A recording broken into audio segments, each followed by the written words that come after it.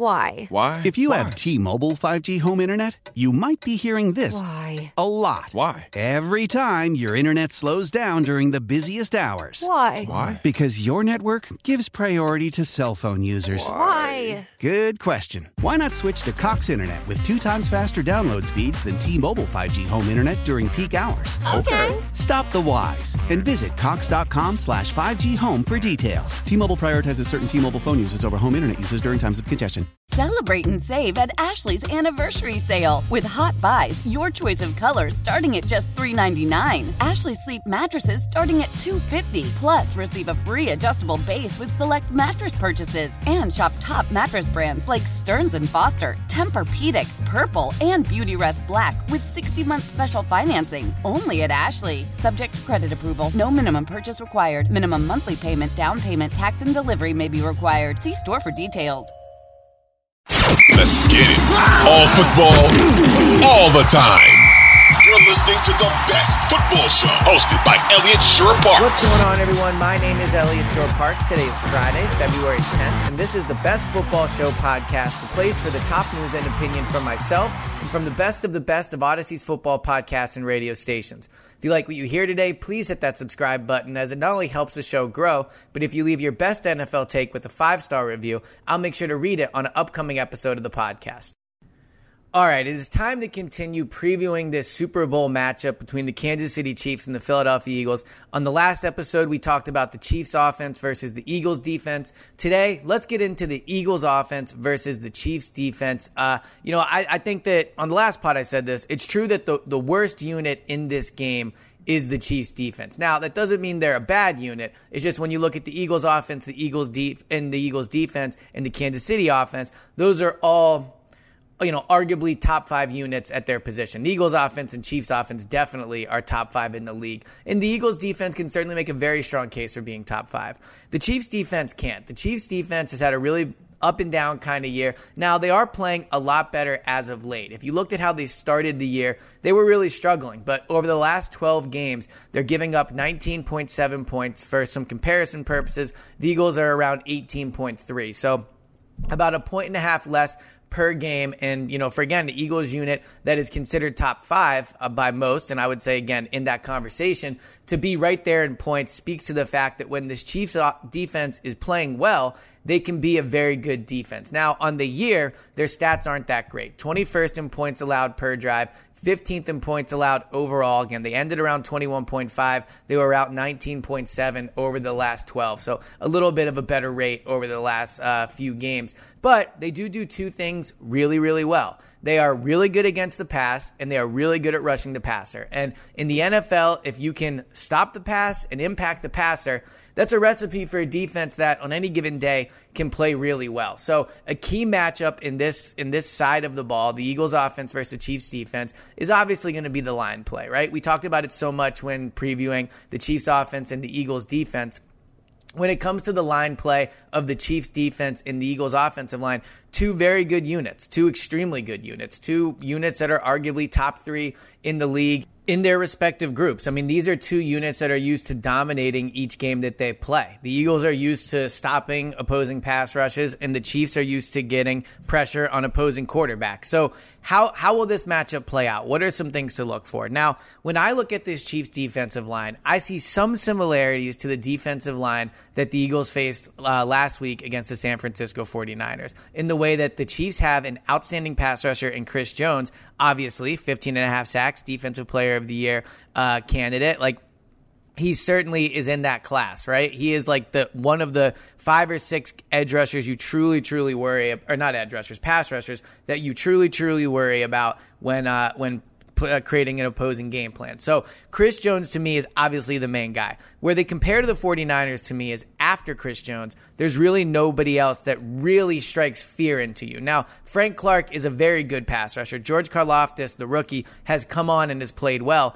But neither of them have over 6 sacks. I mean, then they're both, Frank Clark only had 5. Now, they both played a lot of snaps. George Karlaftis, 63% of snaps. Frank Clark, 62% of snaps. Frank Clark only missed 2 games, and he still only finished with 5 sacks. So when I look at both of those guys, They can be solid players. And like, again, it's not going to be an easy matchup, but they are not two that you have to game plan for. And that's what compares me to the 49ers in the way that the Eagles are going to be able to solely focus on Chris Jones. They're going to be able to game plan around him. And from my time covering the Eagles, with Jeff Stoutland as the offensive line coach, whenever the Eagles have been able to focus on one guy, whenever there's one opposing edge, pass rusher that really worries you, they've been able to shut him down. Just look at what they did against Bosa in the previous game, in the NFC Championship game. They were able to shut Bosa down, and I think they can do that with Chris Jones as well. Now, it's going to be on the other players' end to step up. And I will say, as good as this Eagles offensive line is, and you can make the argument they have the best tackle in the league. You can make an argument they have the best center in the league. Their guards are up there. Jordan Mailata, at his best, has all-pro talent. But when I look at this Eagles offensive line this year, they have struggled a little bit in pass blocking more than people like to admit. I think the Eagles, I should say, finished 20th or something like that in sacks allowed. Like, they do give up sacks. They are a better run blocking offensive line than they are a pass blocking offensive line. So the Chiefs, again, like, for all the, it's only Chris Jones, and they finished the year number 2 in sacks, number 4 in quarterback hits, 5th in the league in quarterback pressures, and they had the 4th best pass rush so far in the postseason, according to Pro Football Focus, and the 6th best pass rush on the entire season, according to Pro Football Focus, when it came to getting after the quarterback. So the Chiefs' defensive line is really the heart of their defense. They are the unit that makes everything else go. And when the Chiefs are playing at their best, the defensive line is getting pressure. That's not completely unique to them, but the reason I think it's a little more important for the Chiefs is because they don't have as much talent in their back 7 as they do in their front 4, right? I mean, like, the Eagles have a great pass rush and a great defensive line, but they also have a really good secondary. They also have linebackers that have played at a high level this year.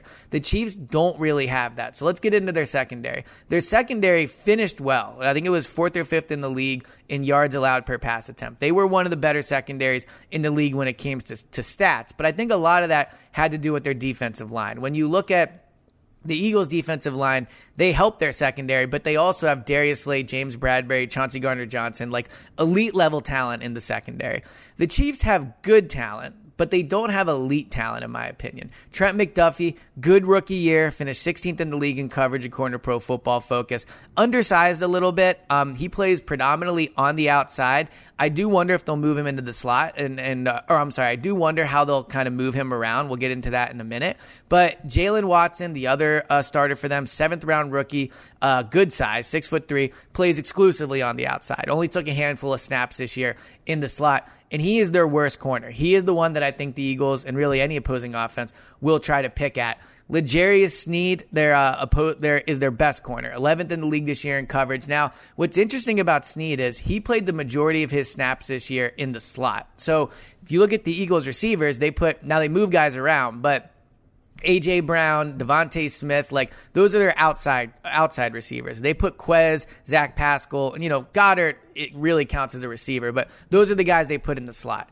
L'Jarius Sneed covering Zach Pascal or Quez Watkins is a win for the Eagles. You want to see, if you're the Chiefs, L'Jarius Sneed on either A.J. Brown or Devontae Smith. So if they're going to have Sneed, I doubt he'll follow one of them, but they're going to have him stay on the outside. Then it's, all right, well, who do you move to the inside? Jalen Watson hasn't played it all year. You're not going to move Jalen Watson into the slot. He just hasn't done it enough. So that means potentially Trent McDuffie could move inside. But ultimately, if you're the Eagles and you're passing the ball and you're able to get good protection on Jalen and he can sit in the pocket, you have to take advantage of their worst corner. I mean, again, Sneed, McDuffie, like, the Eagles receivers are good enough to win those matchups. They are. But McDuffie and Sneed are decent to high quality. Sneed's definitely high quality. McDuffie's had a really good year, but a rookie, so still relatively unproven.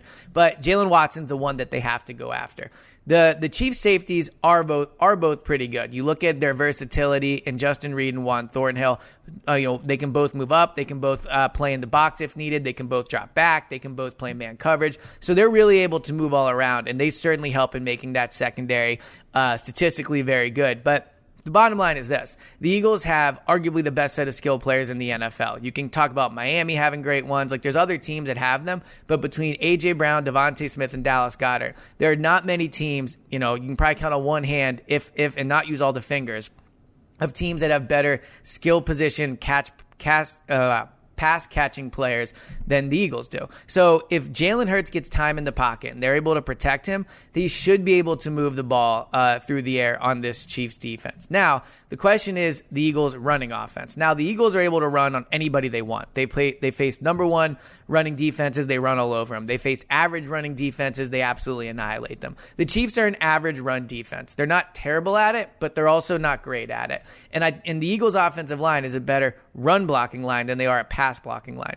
So I do wonder if the Eagles are going to come out and try to run the ball. I personally think coming out and throwing is the way to go. I think it's the aggressive way to go about it. I think the secondary can be taken advantage of if you give Jalen Hurts time. But if you come out and run the ball, you're mitigating the pass rush because there's no passer to rush, and you're taking advantage of the weak part of the team. Now, this Eagles coaching staff is very willing to do whatever they think is the best way to attack a defense. So it would not surprise me if they came out and ran the ball. But the bottom line with the Chiefs defense is this. You mitigate that pass rush and you take care of Chris Jones, I think everything else kind of falls apart. The edge rusher is only okay after that. The secondary can't hold up if the quarterback has enough time in the pocket. I think that they're willing to get desperate and blitz, and the Eagles are a good team at taking care of the blitz, especially with Jalen Hurts at quarterback. So for the Eagles, it's going to come down to can they stop Chris Jones? For the Chiefs, it's going to come down to can they take advantage of a potentially somewhat overrated Eagles pass blocking offensive line, get at Jalen, confuse him with blitzes, and then kind of force him to get desperate. So this is going to be a great matchup, much like the Eagles defense versus the Chiefs offense. I think this is a matchup the Eagles offense absolutely has to win. I mean, the Eagles defense just plays the Chiefs offense like to a tie, for lack of a better term. If they can just, give up, they're going to give up some plays, but if they can make a play or two, I think the Eagles have a good chance to win the game. The Eagles will win the game if the Eagles offense can take advantage of the Chiefs defense. And I think this is the biggest matchup in the game. It's the biggest mismatch. And if the Eagles are going to win, they have to take care of Chris Jones and they have to score in the red zone. The Chiefs have one of the worst red zone defenses in the league, 31st in the league. They have to convert on third down, 13th in the league, third down defense. So key downs, mitigating Chris Jones, and then when he's in the pocket, Jalen Hurts has to take advantage of the mismatches the Eagles have in the secondary.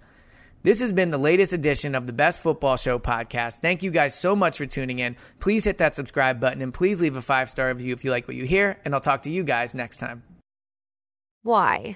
If you have T-Mobile 5G home internet, you might be hearing this a lot. Why? Every time your internet slows down during the busiest hours. Why? Because your network gives priority to cell phone users. Why? Good question. Why not switch to Cox Internet with 2 times faster download speeds than T-Mobile 5G home internet during peak hours? Okay. Stop the whys and visit cox.com/5G home for details. T-Mobile prioritizes certain T-Mobile phone users over home internet users during times of congestion. Celebrate and save at Ashley's Anniversary Sale. With Hot Buys, your choice of colors starting at just $3.99. Ashley Sleep mattresses starting at $2.50. Plus, receive a free adjustable base with select mattress purchases. And shop top mattress brands like Stearns & Foster, Tempur-Pedic, Purple, and Beautyrest Black with 60-month special financing. Only at Ashley. Subject to credit approval. No minimum purchase required. Minimum monthly payment, down payment, tax, and delivery may be required. See store for details.